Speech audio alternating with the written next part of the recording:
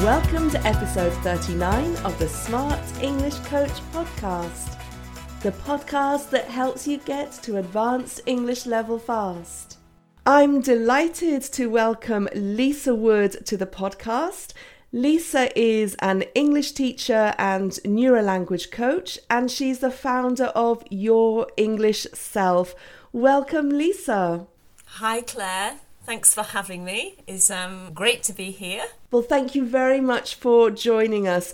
Lisa, I'm really interested to interview you because you're a great believer in community and how community helps with language learning. So can you tell us a little bit about Your English Self and why you set it up? Yeah, absolutely. So I created Your English Self after many years of learning and teaching languages myself, because I wanted to create a safe and friendly space where people can learn English, because that's something that I never had as a language learner. And it's something that held me back and stopped me from making progress with my languages. And it's something that I see in the classroom that is missing from the experience. So I wanted to create this space where people can go and they can use the language that they're learning. Because I feel that even we're so advanced in many ways in society today, but I feel that language learning is still very much behind in some respects. You know, we focus a lot on grammar, on vocabulary, if we're lucky, pronunciation. And this is what I see in many educational contexts, you know, in schools, in language academies. And it's just not enough. We need more than the language to learn a language and to speak it fluently. And learning doesn't just happen in the classroom. That's a really interesting point, isn't it? Because, as you say, in the classroom, we're focusing on the kind of the mechanics of learning and the mechanics of a language. And I'd like to ask you a little bit more about how you think that the lack of community held you back from learning a language. You know, it's been a process over years and years. I've been teaching for more than 25 years, and I've learned different languages on and off. You know, I started learning languages in school, learning French and German. I actually became a French teacher before I was an English teacher. Wow. But yeah, so over the years, I started to think about the kinds of things which were holding me back, because I didn't understand. I don't want to boast, but I was a very good student. I was very responsible. And, you know, I always did my homework, you know, I got good grades. But, you know, when I left school after studying French up until A-level, I couldn't really have a conversation very confidently. Exactly the same in my situation as well, yeah. Yeah, and this is, you know, after years of studying a language and you can't have a basic conversation confidently, it just didn't seem right. So I was like, you know, what is this? What am I missing? What haven't I got? I study, I do my homework, I've done everything any teacher has asked me to do, yet it doesn't work. So I had exactly the same situation in France, where I could write an essay on a French author, for example, but I couldn't order a coffee in a bar. And it made me feel really embarrassed, and it made me feel quite humiliated. There was me with my French degree and I couldn't speak it. Absolutely. In fact, when I finished my French degree, I wanted to become a French teacher, but I didn't feel confident enough. So I actually, it's quite drastic, but, you know, I left the love of my life at the time for a whole year to go and live in France. I think sometimes that's the only way to do it, isn't it? Is to kind of immerse yourself in a situation where you hear the language spoken all the time and where you have to speak that language. Yeah. I mean, that is super important. But even then, I think sometimes it is difficult to find the confidence. I live in Spain, and I learnt Spanish by living in Spain. I had a few classes when I first came to Spain, but I had a very different experience to learning French. You know, I studied French at school, at university. I learnt Spanish on the street, so to speak. That's also my experience learning Italian. I arrived there with very, very little in the way of language. And I was kind of, as we say, thrown in at the deep end. And I learned Italian from people around me, from television, but not from books, crucially, and not from classes. And it is a very different experience. Yeah. I have found even learning Spanish like this is great because I'm immersed in the language, in the culture. But I still have problems with confidence because I'm not a naturally confident person. And I found when I had to speak to my colleagues at school, other teachers, Spanish teachers, I didn't feel confident because although, you know, they're very nice and very friendly, but, you know, I was obviously aware of the mistakes I was making. I felt embarrassed about that. I felt nervous when I was speaking because I hadn't really practiced with anybody, you know. Yeah. So I kind of then, you know, I got together with a few friends and other people who were learning Spanish. And that really helped me to create kind of my own little community, to be able to practice in a safe space. Because these people were going through the same things. They had the same problems, the same frustrations, the same questions. And we could ask each other. And then go into the real world and practice and use our Spanish. So the 4 things that I believe you need for fluency are, and you know, I like an acronym. Your English Self became YES, and this is the approach I use now with my students, and I call it the CALM way. Is that another acronym? Is another acronym. I'm going to tell you exactly Excellent. what it stands for. But I'm going to work backwards because I'm going to begin with the M. Because M is motivation and mindset. Right. And I really think motivation is, why are you learning English? So what's the reason?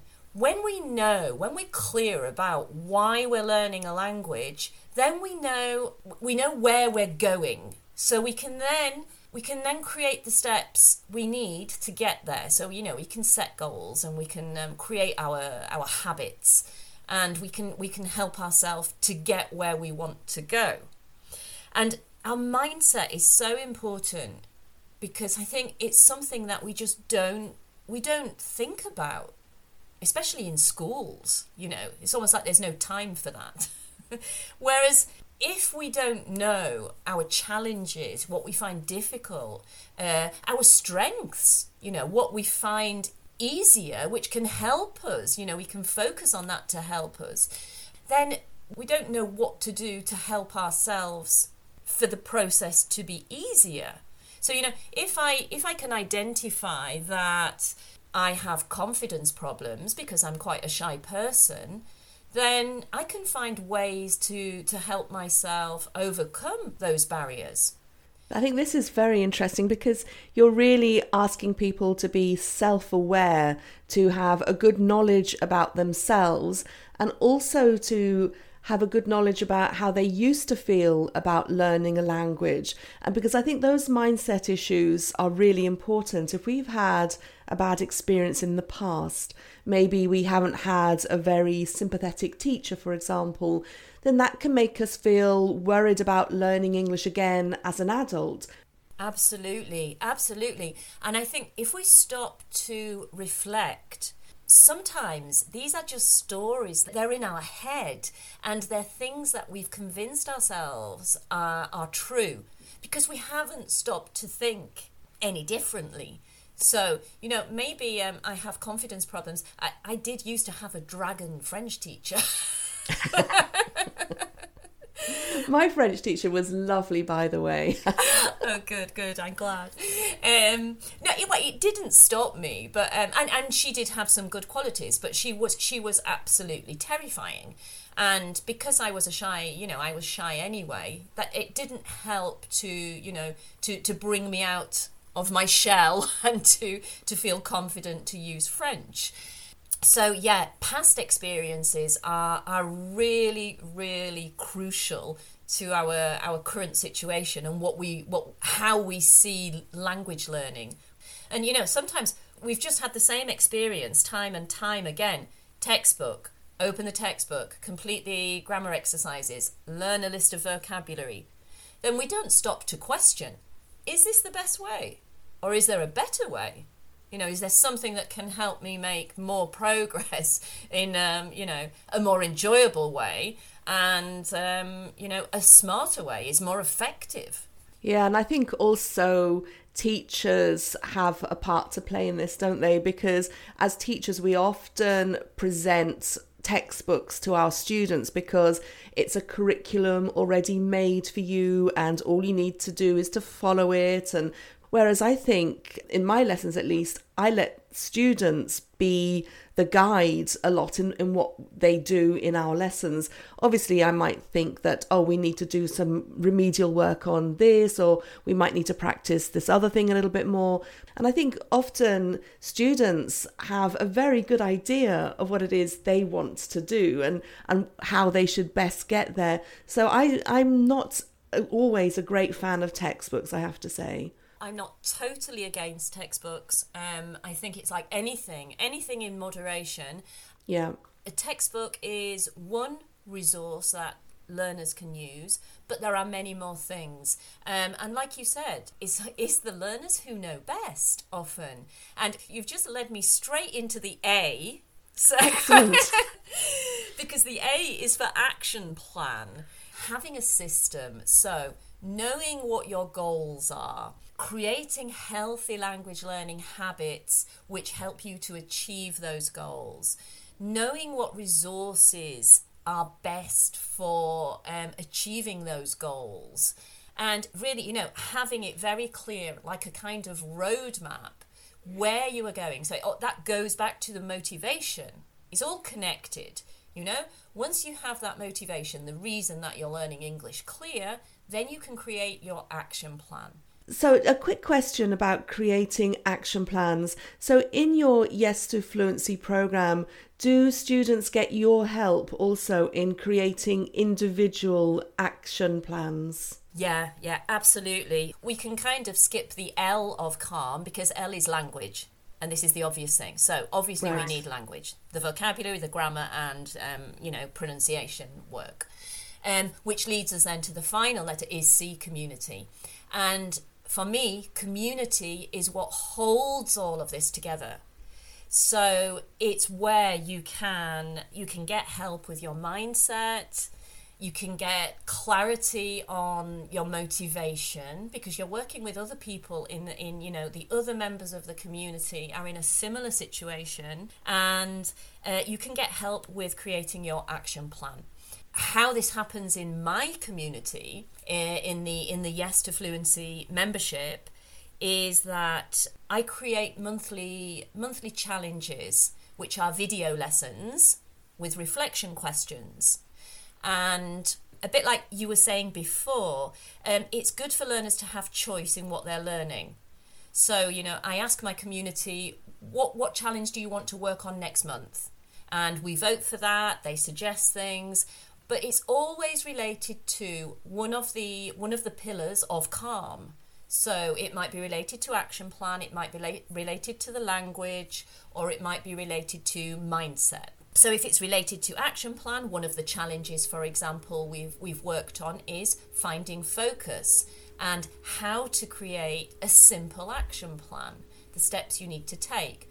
So they will watch the challenge, they reflect on that, and then in our group coaching session, we have a live group coaching session, is when we discuss it and we share ideas, and they get inspired by the ideas from the other members, and sometimes change the way they do things and think, well, actually that's a good idea, maybe I could try that. So yeah, absolutely everything related to mindset, the action plan and the language. The community is a place where you get that support, and that for me is what's crucial. You know, we don't learn alone. We learn together and from each other. That's very true, isn't it? And I love the way that you're involving your community members at each stage of this. So they get to decide what the challenge is going to be. Then they come along together to join the coaching session, and they all give their own input so everybody can share from everybody else's experiences. Yeah, no, it's fantastic. And it's just lovely to see it happen in such a natural way. Can you tell us a little bit about the benefits that your students get from the community? Yeah, so one of the main benefits is the motivation. Right. Being part of a community where people are in the same situation as you. You know, that they're having the same struggles, the same challenges, they have the same questions. And, you know, they're doing the same thing. So if you're having problems finding time to fit English into your life, the chances are that somebody else in the community is having the same problems. Exactly. And it just helps you to feel like you're not alone. And this helps you to keep going. Because, you know, if you feel you're alone and everything is difficult, and you're much more likely to give up and just to stop learning a language. If you're in a group and everyone is discussing the same issues, it kind of makes you a little bit more accountable also, because other people want to hear about your experiences, other people want to hear your suggestions. Because often I think that when you're studying a language on your own, it can be quite an isolating experience, and you don't always have someone next to you to encourage you to keep going.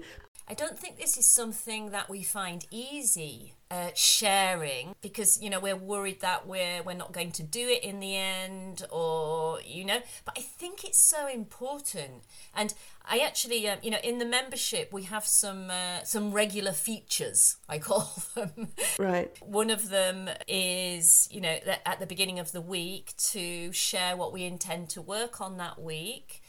And at the end of the week to check back in and to share what we've done.